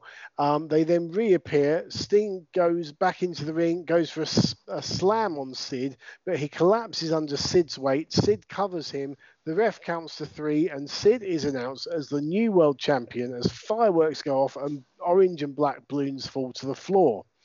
But on closer inspection, Sting seems to be a lot taller than before, and his face paint, which had previously peeled off, has miraculously reappeared. The real Sting then reappears in the ring with a rope tied around his wrist and starts attacking Sid. The referee restarts the match because we've clearly had a fake Sting pinned. Not the last time a fake Sting would appear in WCW. Sting punches Sid into the corner, lands a Stinger splash, and gets a 3 count in 12 minutes 38 of a smoke and mirrors main event. In the replay, we see the real Sting and the fake Sting, who is Barry Windham in identical tights and who'd had his long blonde hair cut off into a crew cut, come face to face with each other. So what do you think of this one, and what do you make of the, shall we call it, creative finish to the main event? I mean, my first impression straight was, doesn't Sid just, I mean, despite wearing leather chaps, Sid just looks $1,000,000. He really does. Like, his whole presentation of, like, he was tall, you know, big jaw, muscular, because he was like, what was he, nearly 7 foot, wasn't he? You know, 6'9", I think. Yeah, 6'9", you know, he just looked amazing, didn't he? Like, he just, you know, and I mean, it's a shame. I always think it's a shame with Sid that he never really became that sort of world-class main eventer. Because obviously he's a multiple world champion, and is he in the Hall of Fame? I don't think he's not in the Hall of Fame. I don't think so. No, I think he should. I mean, I think he should at least be in the Hall of Fame, being that he's a former WCW and WWF champion on like multiple times on both occasions. Yeah, Arn Anderson will induct him. Yeah. Yeah, Arn Anderson will snip the tape with a pair of scissors. Anyway, moving on quickly. Yeah, Arn will just give him the pair of scissors back at the end of it or whatever. Yeah, where were we? So Sid looks amazing. I really enjoyed the match. I thought Sid does a nip up. Sting takes him into a headlock. They did the headlock takeover, leg scissors, and Sid nips up. It's incredible. I mean, he was obviously like peak fitness here, and he looked every inch of it. And I really enjoyed the match between them. I like the fact Sting was really working the arm, and yeah, it was a really enjoyable match. They were, I think, literally a few steps off a really good finish in this, but there was a couple of key points where they just got it wrong. Oddly enough, WCW got it wrong when they could have got. I actually thought, unless you were, I thought the camera cuts were quick enough that when Windham came out and sort of rolled in the ring, he had his back to the camera. Yeah. He picked Sid up and Sid covered his face as he dropped onto him and did the pin. I thought that was done well enough. From anyone watching on TV, probably was sold by it. And suddenly, and then they did the big celebration for Sid. The balloons are coming from the ceiling. It all looks like, oh, holy shit, he pinned, and all that. The problem is then obviously Sting then comes out, the real Sting comes out, and you don't see the two Stings together at any point. No, like the old double Hebners. That's what you wanted, wasn't it? That image. You needed to see that moment in the middle of the ring, really. You needed to see the pair of them in the ring, even if they were going to do the Spider-Man pointing at each other meme or, the doink spot. Yeah. I think you needed that because you didn't actually, I think you mentioned it, you didn't actually see the two of them together until the replay. So I think it was possibly quite confusing up until that point.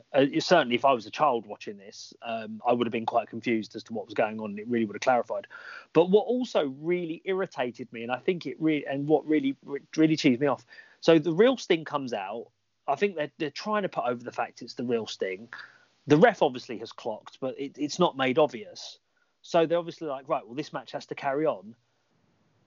Sting actually just clocks Sid in the face with the belt, and it's like, hold on a minute. If this match is carrying on and you're saying this match hasn't stopped because you've realised that's the fake Sting, why was Sting just not DQ'd right there on the spot? Because I didn't notice that. I must have been too busy writing my notes at that point. So before he backs him into the corner for the punch, he wallops him with the belt right in front of the referee, and there's no DQ.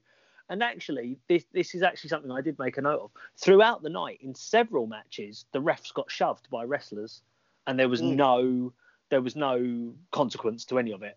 I was a bit iffy on the Hansen one. At the Hansen back elbow where he KOs the ref slightly, I was a bit iffy on actually should have that been a DQ. But there was a few instances in other tag matches, if you go back and watch, referees get shoved by wrestlers, and there is no consequence. For don't me, you dare throw him over the top rope. Yeah, So I think they, that really spoiled it for me. The fact that Sid just clocks him with the belt and then goes on and does the finish and pins him, whatever.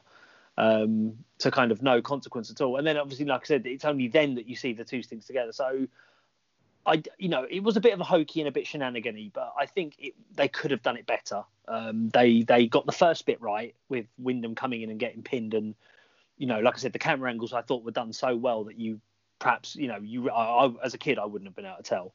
Yeah.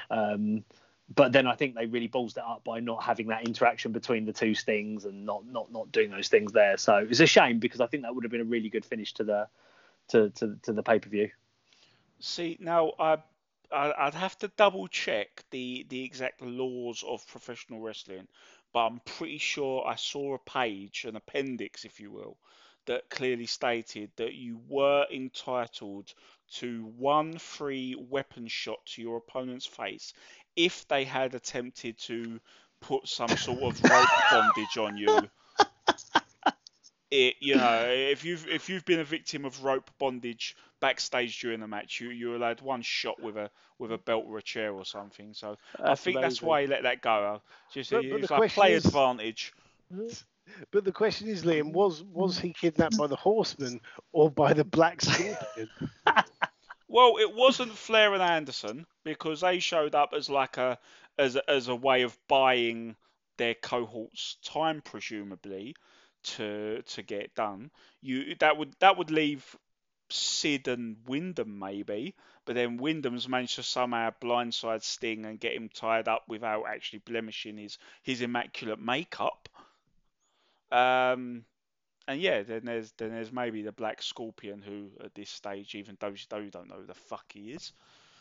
But yeah, I mean, Sting and Sid. Sting has always been a bit of a safety net for Sid, in that they've wrestled each other various pay-per-views on and off throughout the history of WCW. I mean, they've clashed in 90, they've clashed in 93, they did it again in 99 when Sid returned to WCW, and Sting always ensured that Sid's matches weren't as terrible as they could be. He was a familiar opponent. He obviously brought some energy and some moves, and they trusted each other enough for the match to be above the Sid average. So you were never going to get like the worst case scenario with the two of them. But yeah, the finish was a bit of a joke. But the one thing I kind of went off on a bit of a inner monologue tangent while rewatching it. It made me wonder, given that they didn't know what to do with the Black Scorpion. They're almost paying more attention to the Scorpion angle with Sting than they are with Sting versus Sid, which is, when you consider this is also a pay-per-view, it's ridiculous when they do that, and they're clearly already looking ahead to the next pay-per-view match. You can't really do it when you're expecting people to pay money. But it made me wonder. Here's a storyline. Correct me if someone has done this and I'm completely wrong, but here's something I'd love to see someone do. You've got a babyface champion and you have a mysterious masked person who no one knows their identity, and they're making threats like Scorpion was, maybe not as ridiculous with the fucking magic tricks and stuff like that, but they're making veiled threats and making these little hints at who they are. No one can figure out what, and everyone's expecting there's gonna be confrontation at the end of this between the mysterious enemy of the champ and the champ. And at some point before that, you have a match like this where another formidable heel, or even a babyface, is challenging the champion. And that wrestler shocks everyone by winning the belt legitimately. It's an actual title change, not like this one. And then you find out that the new champion was the mysterious person all along. They never intended to have a match while in the mask. They never intended to do an actual confrontation. They just wanted to, as was the story coming into this, they wanted to get in the champion's head and ruin this match. This match was the end game, and the whole thing, all the threats were just a made up thing. I just think that would have been more interesting than what we got. If you found out to say, hypothetically, found out to say Sid was the man behind the Black Scorpion, and he was never going to be the Yeah. Scorpion because the Scorpion was like much shorter and did all this stuff. He's paid someone to do that just to make sure he gets the title. It would have Just been to more distract interesting. the champion. Yeah. Yeah, it would have been more interesting of a payoff at the very least, and it would have worked doubly so if it would have been a babyface, because that would have been the heel turn. They'd have been doing this Yeah. nefarious stuff the whole time, and we've seen something like that work very well on NXT recently, because in what for me was just such a gloriously mid-south angle, Lorcan and Birch, perennial contenders, never champions, all this time, just on the kind of periphery of the tag team scene, have won the titles out of the blue, even though they weren't supposed to be in a match. And it turns out it was part of their plan all along, and they're now part of a heel group with Pat McAfee, which I loved. So these sort of little swerve, that's how you do an actual swerve, and it can be satisfying. But sorry to go off on that tangent. It's just if I tried to spend that 5 minutes speaking about this ridiculous finish, I feel like I'd depress myself. And obviously Danny Birch, a man that Ross and I are very familiar with. I was as, overjoyed, Martin Stone, overjoyed to read that news earlier this week. Obviously, Yeah. again, old running buddy of you and I. So it was, Yes, I was going to say I Right. obviously take all the credit for managing the tag team of Styx and Martin Stone to the British tag team titles all those years ago. He'd have never done it without me, or something like that. So what did you guys think of that angle? Have you seen the actual angle and the way they won the titles? yeah. So certainly. without taking into account the fact that it is a friend of yours, and I know you're overjoyed, but I thought, just as a general story, I thought it was really well done, and it's actually turned them face, because the Undisputed Era, to turn them face would have been tricky without it being obnoxious. And I think they've done it perfectly. Yeah, I think it fits. I think it fits well. Like, I mean, it took me a minute to work out who the guy was for a minute. Like, they did the unveil, and I was like, "Who's that?" And then it all clicked, and I was like, "Oh, okay, now it all makes sense now. Like, it kind of all makes sense together now." So I thought it tied in quite nicely. Yeah, I haven't seen it myself yet. I've read about it, but I've got it on my things to watch, and I've got this week off work, so I'll definitely be watching that. Absolutely, so, do watch it. As I said, there's something of the. I think you agree when you watch it. It's got a touch of the mid-south about it. It's a very you can't go wrong with mid-south that. wrestling angle. Excellent. So I mean, with this pay-per-view, or at least what we saw of this pay-per-view, would we go thumbs up or thumbs down on this one, Ross? I'll give it a thumbs up, because there were some nice little touches. One little thing I meant to mention, I really appreciate the ropes and the turnbuckles were orange and black, which I thought were really cool. Nice pumpkin colour. We're not quite in the WCW era of pimping out the entire arena with like gravestones and like Halloween theme yet. Yes. Which was to come later in the 90s. But yeah, no, I thought overall, the match quality was really good. Like I said, I summarised this in like, some average to great matches on this pay-per-view, interspersed with just shoddy promos and shenanigans and just daftness. But I think you kind of enjoy them because some of the matches were so good, and there's so much good stuff to pull out of the quality of the wrestling itself. So yeah, I'd definitely go with the thumbs up for this pay-per-view. Excellent. Liam? Yeah, me too. First off, when you mentioned, they really pimped out the thing. That's true. It got more glorious with each passing year. But what I found fascinating, considering that very quickly after we publish this episode, we're going to have NXT Halloween Havoc, which is awesome that they're finally digging that back out. And to think of the legacy that made everyone clamour for it to be the next thing, along with we've had like War Games come back and In Your House come back, and everyone wanted Halloween Havoc to be brought back by WWE, And the reason why it's had that legacy, that endearing legacy as one of WCW's finest concepts, is because this is the second one. The first was in 1989. And even you watch that opening sequence, they've put more effort into that than they had for any other pay-per-view. You know, they've got the music and the imagery, almost like an animated opening, you know. And as you guys have said, it got better and better with each year. We had the mini movie in '93, which was so bad it was entertaining, with Tony Schiavone. Oh, Tony Schiavone, yeah. The police will be round your house soon, Mr. Schiavone. And Operation kidnapping those U-Tree. children. Yeah, Operation U-Tree style mini movie. And just the amount of effort they really put into what is already in America. You know, it's such a big thing, Halloween, and we're pretty fond of it ourselves over here as well. As a result, it had that legacy, that reputation, and right early on, you see all the signs here that they took it as a big deal even back then, and it'd only get better.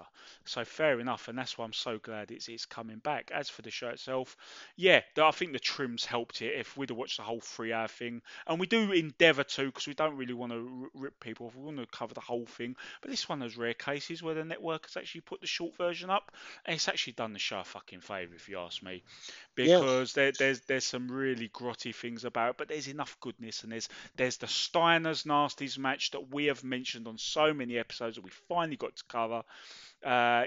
There's more than enough here to say, you know, dig this up, watch it, and be glad that they've trimmed it for you.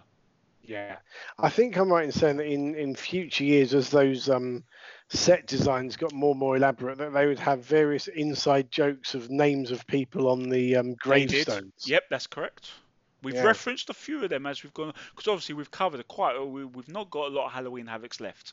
So if any future guests want to do a Halloween Havoc, you've got a couple left, and you better get 89. The original one is still there with the Thunderdome cage match that was a bit of a mess. We've now done 90, done 91, 92, 93. We haven't done 94 with a cage match. The Hogan Flair retirement. 95 we haven't yet done, even though we've kind of touched upon it with the watch-alongs. We haven't done the infamous Yeti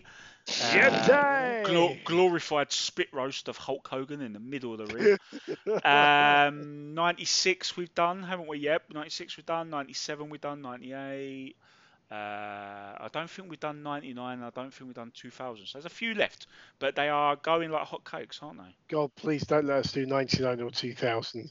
We're going to have to eventually, then. Sorry. No, make it stop. I'll retire. Okay, so Ross, one last thing before we let you go. We always ask our guests coming on for the first time if there is a WCW theme tune from the archives that they would like to pick as a favourite tune of theirs. And I believe you have sent one to Liam. So Liam, press play, and then we'll hear what it is and get Ross to tell us why he's chosen this one. Will do.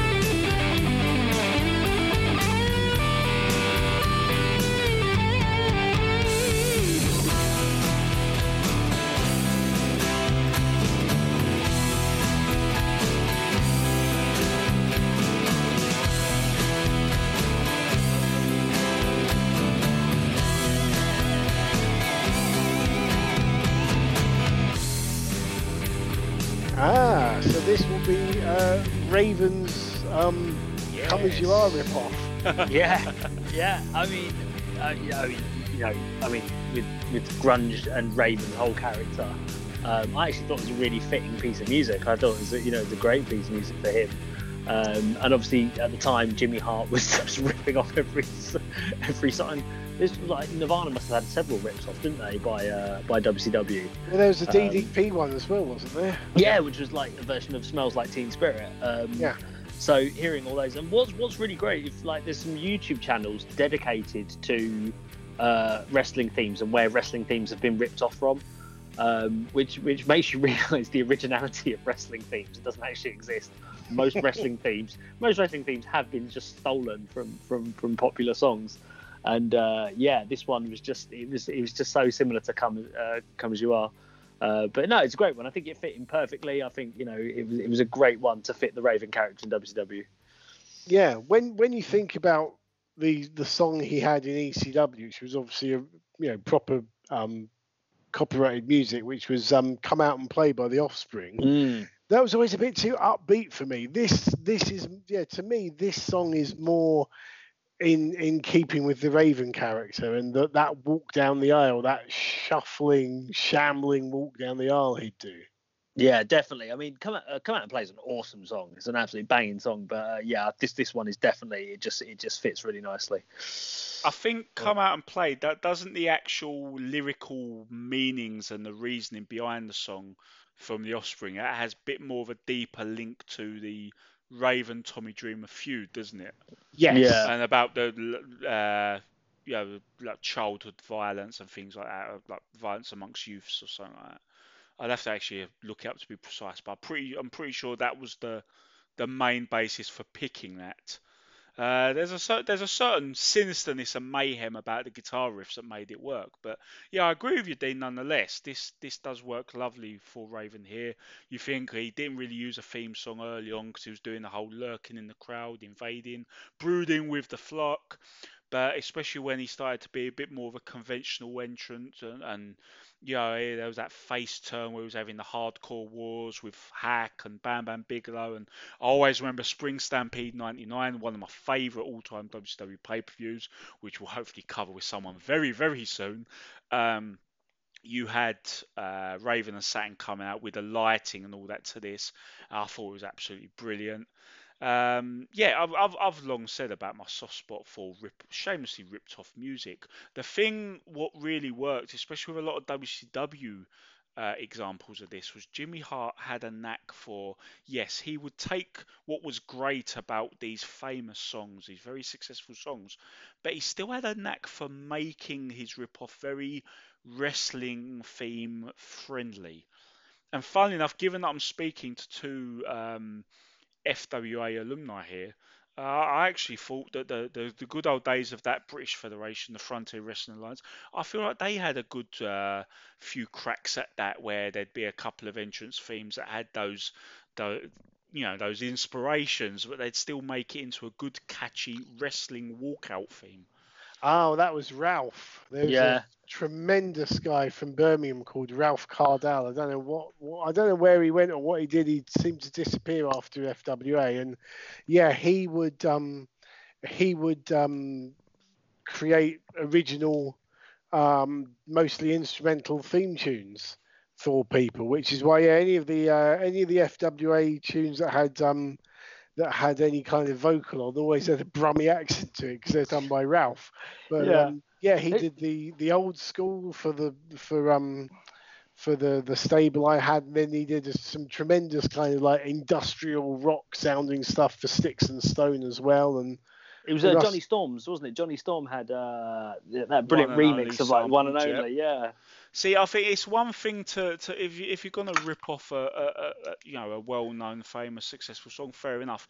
But you've got to know where you're taking it. And I think guys like Ralph and Jimmy Hart had a good knack of how to acclimatise what they were ripping into the wrestling world, and because of that, I've always had a soft spot for WCW rip-off music. So I mean, I've volunteered Elix Skipper's theme in the later years for this very segment and things like that. There's so many good ones. I'm a huge fan of it. It can be done very well, and I always love listening to wrestling rip-off themes. Yeah, but I think you can't not then mention the early days of TNA, which was then where Dale Oliver just ripped off the rip-off versions. So like people like DDP and Scott Steiner and kind of all these ex-WCW guys got like an even more diluted version, didn't they? He did some of his own ripping off as well, to be fair. There was a lot of Tool music, songs by the band Tool, and there was I remember Vince Russo had a shockingly decent rip-off of System of a Down. He did some of his own with mostly songs and bands that became famous after WCW No More. So he took that torch from Jimmy Hart and he carried it quite well. Yeah, the one I always loved was when they brought Hulk Hogan into WCW and gave him American Made, and basically it's the opening bars of Real American, but with one note removed, basically, and that's all the difference. Amazing. It is really fantastic. Really amazing fact. I didn't realise until I was listening to a different podcast. Sorry, other than, don't want to talk about your rivals, obviously. The Jimmy Hart's King of the Ring promo, the 1993 King of the Ring, when Jimmy Hart was managing Hulk Hogan, his promo uses the opening two lines of American Made. I'm trying to think of the lyrics. He literally in his promo. He's got the red, white, and blue running through his veins. Yeah, he literally says those as his promo lines. Really? And this was literally like, and this was 93, so this was months before he actually went to WCW. Oh, I'm gonna have to look that one up. Go up and look up the promo. He actually uses those. So he obviously just held on to those as lyrics and was like, "Oh, I'm going to use those as lyrics later on." And or he was secretly writing Hogan's WCW theme at the time. Who knows? Yeah. Considering the climate, it wouldn't surprise me that Hogan and Hart had their exit strategy all lined out, hidden behind a poster a la Shawshank Redemption. Oh, nice. I'm gonna have to go and find that, because that does sound tremendous.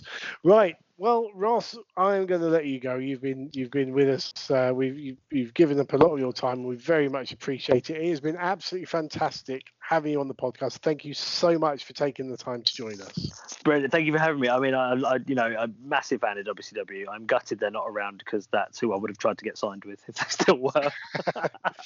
And if people want to get a hold of you on social media, how can they find you?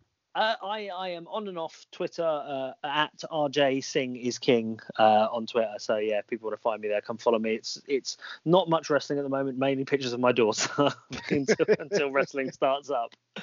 And I can put some wrestling content. I do often tend to clip moves like old school moves like the DDT and stuff like that. I think about a week I presented different DDTs on Twitter from Arn Anderson and Jake Roberts and people like that. So every now and again I do like to throw out classic wrestling moves on my Twitter as well. Nice. And if you want to get hold of us on the old Twitter, you can find us at BecauseWCW or Facebook.com/BecauseWCW. Please do, if you are wherever you get your podcast from, subscribe to us. You will get fresh content directly to your device in that case. And do rate and review us.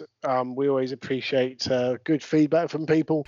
Thank you so much for taking the time and trouble to download this episode, and please do look over our entire back catalogue at becausewcw.podbean.com, or as I said, wherever you get your podcast from. So on behalf of Liam, this is me, the Twisted Genius, saying thanks for listening, and we'll see you ringside.